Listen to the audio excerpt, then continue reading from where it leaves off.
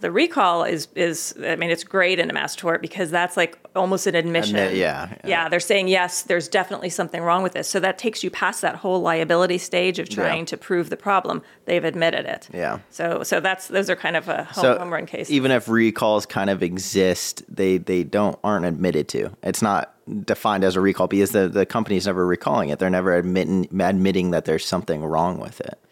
Well, in the cases where they don't recall it, then there's no admission. Once they recall, they're saying yes that there's. We fucked up. This has gone down the shitter. We're sorry. Well, they usually don't word it that way. No, they hardly ever. Prioritizing profits. Prioritizing dangerous drug and product cases. The whole idea behind drugs and medical devices are that you're making people's lives better. You're getting, you're helping them with awful symptoms they have. You're giving them their life back. If you're having a knee or hip replacement, you can, get your mobility back, all of that. It's supposed to help. It's not supposed to hurt. And it's certainly not supposed to kill you. And even if there's risks with these things, okay, there's risks in life, but tell us about it. And, and that's one of the things people always say, these drug commercials, it's all blah, blah, blah, this can happen and that can happen. And fine, if you tell me that can happen to me, then I can make a decision. I can make an informed decision about whether I want to take that risk. And if I take that risk and the bad thing happens, I've got no case. That's fine. But if you don't tell me about some horrible situation that could happen, some horrible risk, then I wasn't in a position to make an informed decision, and I should be able to be compensated if this awful risk I had no idea about occurs. There's been cases like this in the past that are so, insane and so many people have been affected, and the pharmaceutical companies, they feel it in the settlement, but, 10, 20 years down the line, they release something else that ends up doing the same thing or, having more issues as well. They're sneakier. They're going to get away with it this time. Well, they got caught last time, but, it's a big money-making business. Yeah. And it's just, I was reading something just yesterday that kind of struck me. It was just like this little reminder that, the drug companies are in the business of making money for their shareholders. That's what the business is. Most often when you go to the doctor, you're going to a primary care provider, and they don't have time to be researching every single different area. I mean, they're kind of like the first level, and they absolutely are going to be the ones that it's hidden from. I mean, there was back in the days when we were pursuing the Actos cases, it was a diabetes medication that was causing bladder cancer. And I mean, these drug reps were told, whatever you do, don't say that C word. Wow. Do not say the C word. And if you get asked about that C word, do whatever you have to do to distract. We do not want them to know this. Again, if they know this, they're not going to prescribe it. And as you were saying too, that this finding out about it post-market, there's actually a bigger investment at that point.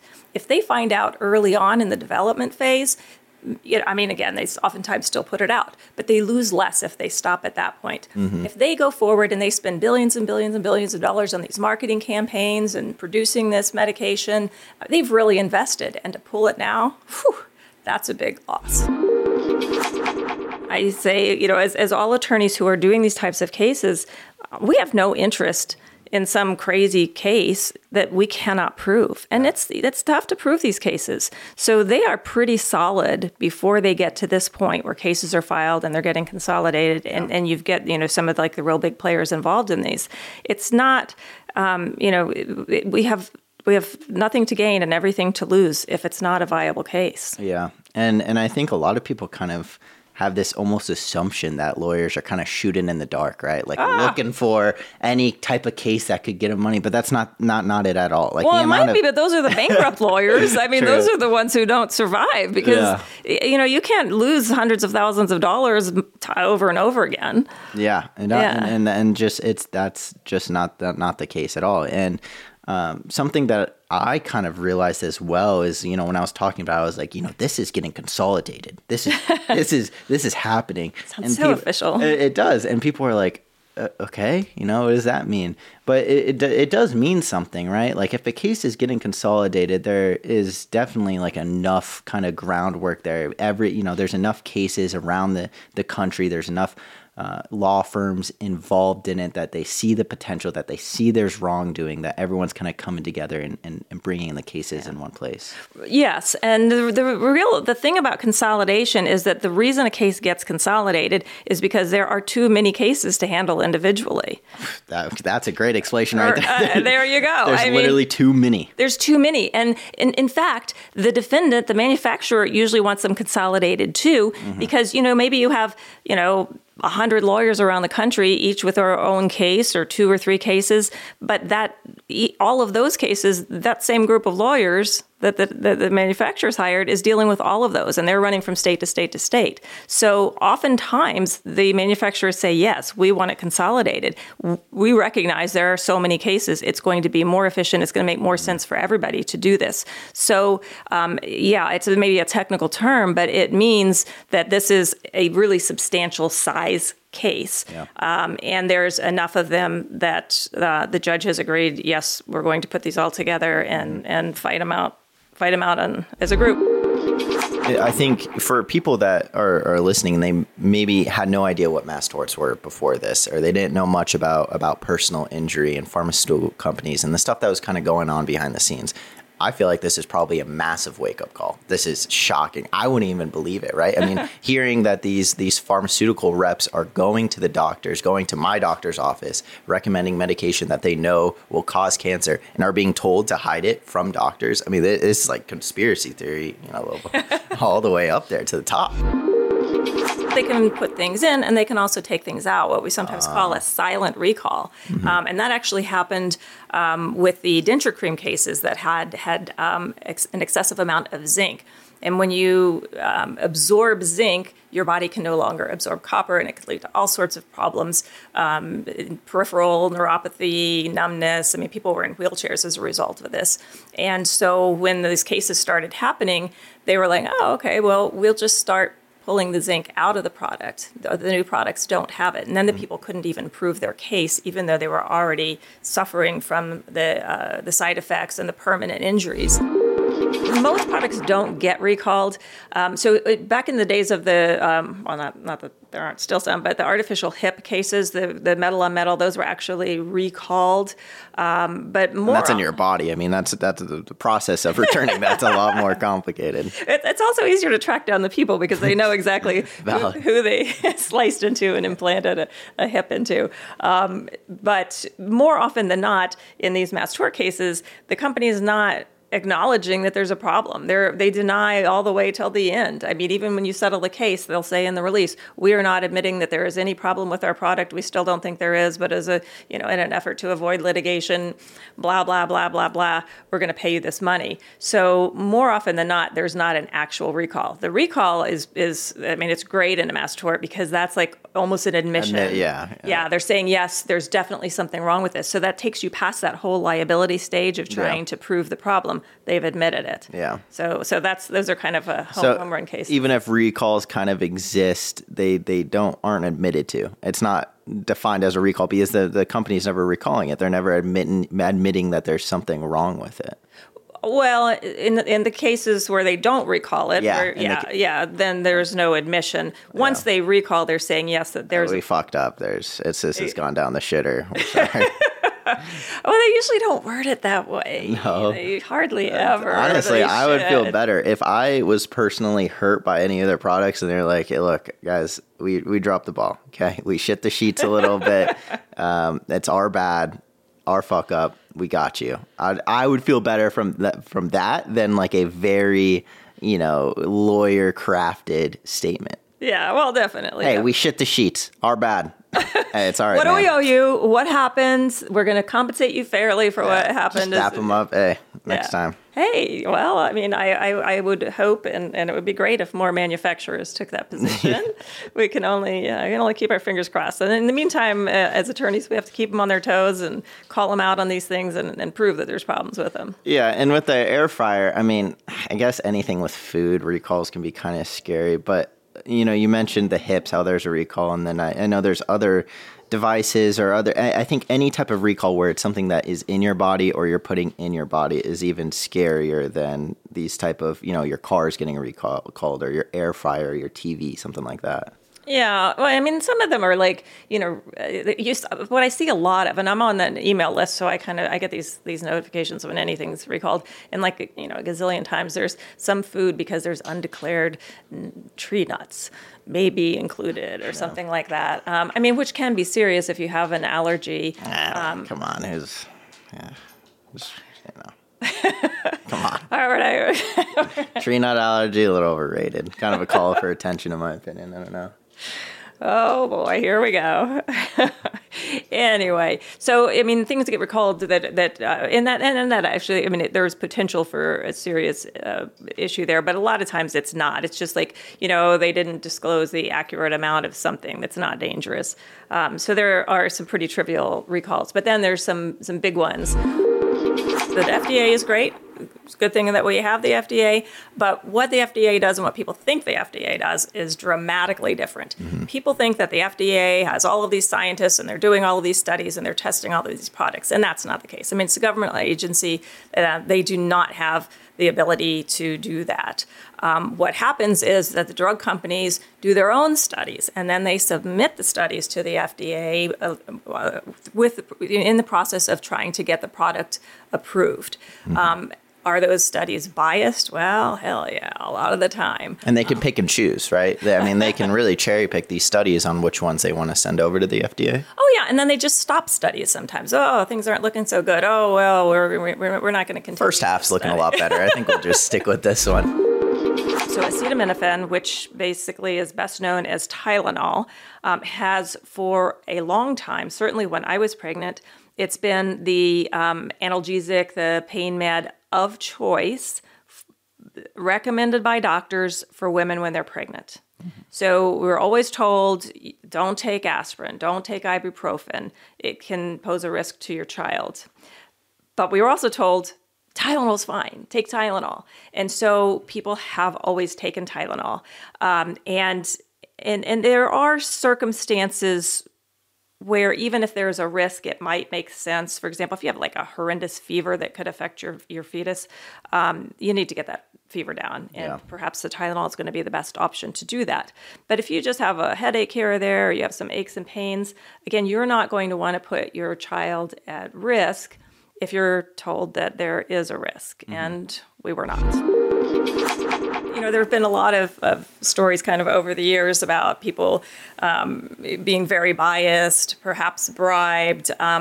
There was a case I was involved in years ago where it was determined that participants in the study who had died just were erased out of the study, so as if they were never in it to start with. So there's some pretty extreme situations that happen. Again, it's big dollars. If we can get this thing approved, we can get it on the market. Tylenol became, as of 1976, it was the absolute number one analgesic over the counter. Wow. Yeah. Boom. And before that, it was, the aspirin or ibuprofen. So it just shot up there.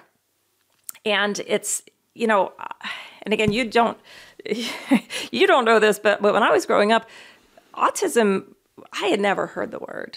I mean, and kids in my, elementary school, junior high school, I didn't know anybody who was autistic. Really? No. Wow. Absolutely not. That's crazy. Yeah, I mean, it's there. It just the autism diagnoses just took off, like skyrocketed, starting in around 1980. Yeah. So, in fact, that from 1980 to 2018, the rate of autism increased by 4,400%. Jesus Christ. 4,400%. From 1980 till 2018. That is insane. Well, it's insane. And then also, when does Tylenol become the big thing? 1976. And when do you start diagnosing children with autism?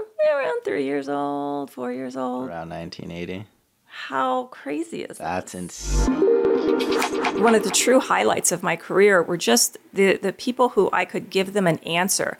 The doctors couldn't figure it out, and we're like, hey, well, do a heavy metal test. It's not a standard test. It's absolutely not a standard test. The doctors wouldn't even agree to it. A lawyer wants me to do this test. I'm not doing this test. We actually ended up hiring a mobile lab who went to their homes and did the test. Wow. And if it came out that they had high levels of zinc and low levels of copper, wow, okay, there's a good chance that your problems are related to the denture cream you're using. I mean, who would have thought? This has been a big hot topic for years. Like, why are all these kids getting diagnosed with autism? I mean, yeah, 4,000%. I feel like this is information that before the Tylenol thing came up, like that people are aware of that. And you look at that and you look at those stats and you're like, this cannot be normal. Yeah. Well, I mean, that's what we're coming to. But there's a lot of things that kind of have to coalesce to figure out a connection. And so one of the things, there was, this huge push maybe 10, 15 years ago where they were really just talking about, could it be vaccines? Because vaccines had become much more common and there were so many more of them. And there was a big push a lot of parents decided not to vaccinate their children because they were worried that was a cause of autism. I remember there's this entire social media propaganda thing where vaccine causes autism. And it was kind of a joke. I think there was a South Park episode about it. These cases really came to light because there were young women who were not high risk for uterine cancer. And I should just step back and say uterine cancer is a very rare cancer. So you had young women with no family history, no risk factors, and they were getting uterine cancer. And it's like, what's going on here?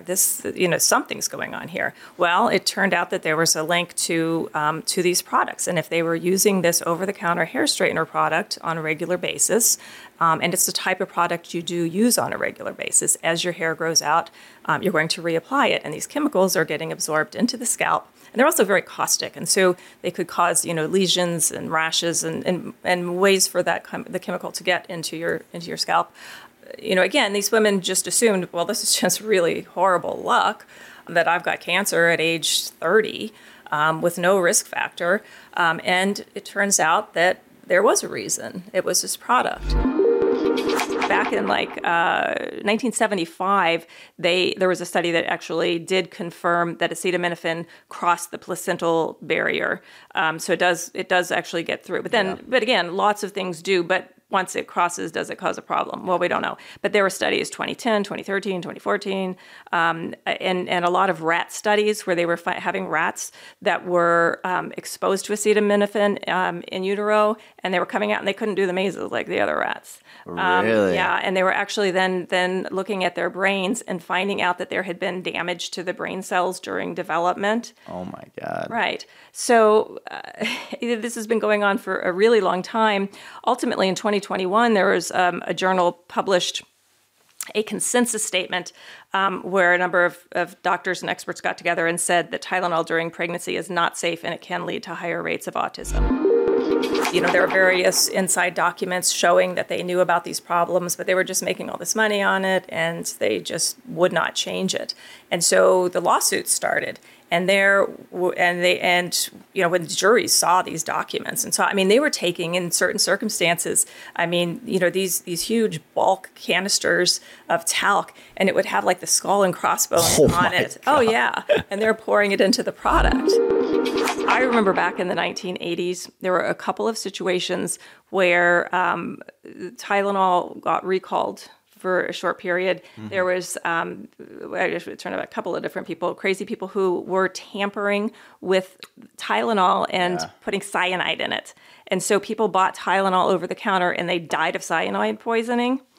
And that was actually when the whole tamper-resistant bottles came into existence. Because before that, people were like, oh, you just screw off the cap, no big deal. Who's going to go in and put cyanide in Tylenol or any medication and put it back on the shelf? But it happened. It happened. This was actually the first time was in 1982. Mm-hmm. Oh my gosh, nobody's using Tylenol. It's all over the news. It's on the Today Show. Did they catch the guy? Yeah. Okay. Yeah. I was just wondering. So, but then you look, and all of a sudden, following that, there's a dip in autism. We know this now, but at the time, because now looking back, when we are suspicious, we can look back. Yeah. It happened again in 1986. Again, cyanide, Tylenol, recall, insane. dip in autism. I mean, holy shit. My little rule of thumb has always been, I don't really want something, unless there's no other option, I don't want something unless it's been out for about 7 years. And again, some things are going to take a lot longer than that to develop. I mean, a lot of cancers and that sort of thing.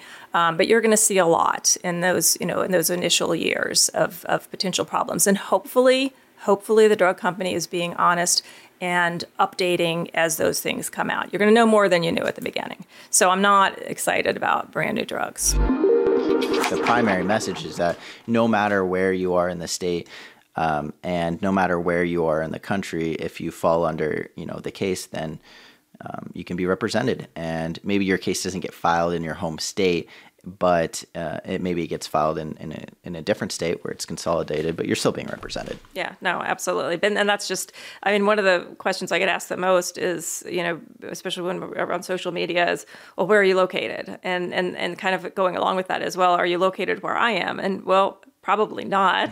Not with social media. I'm in Arizona, but we handle cases all over the country, and it really doesn't matter where you're located for these types of cases. If you're in a car accident, it does matter. And it's essential for these type of cases. I mean, like we just spent a while talking about Tylenol and autism. We would be incredibly limited if we were only able to take cases in from Tucson, because obviously this is a national issue that has affected hundreds of thousands, if not millions of family over the last, 20, 30 years. So it's essential that mass tort attorneys are able to represent and take cases from all across the country. Yeah, I agree. Up until 2006, the formulas that were being produced, and that's Enfamil and Similac, are all cow's milk. Jesus. Yeah. And now this disease is being directly connected to formulas with cow's milk specifically. Well, there is a link. It is a baby who is premature and who is fed a cow's milk-based formula is dramatically more likely to develop this terrible NEC condition than breast milk. Yeah. But to get kind of crazier with it, the companies know that this is a problem, have known for a long time, and yet they advertise it as being safe. And real quick though, I feel like I need to be kind of like the hold on a second guy here. I mean, they knew about it. They knew that this was causing this insane disease to premature babies, and just kind of went on. How do we know that they knew about it? I mean, this as if I was a naysayer, right? Okay. Unbelievable. How could they let this happen? Yeah. So they basically have had the information since the early 1990s. There was a study back in 1990 in The Lancet where they found that preterm babies fed formula were 6 to 10 times more likely to develop NEC. And that is, I have provided the link to that study, so that will be available. And this is now we're like 30 years later. And we're still promoting it. They're still pushing it. In fact, they're feeding it to babies in the hospital. Yeah. Yeah. I mean, there was one case that I had heard about where a baby was being breastfed by the mother. She was sleeping at one point.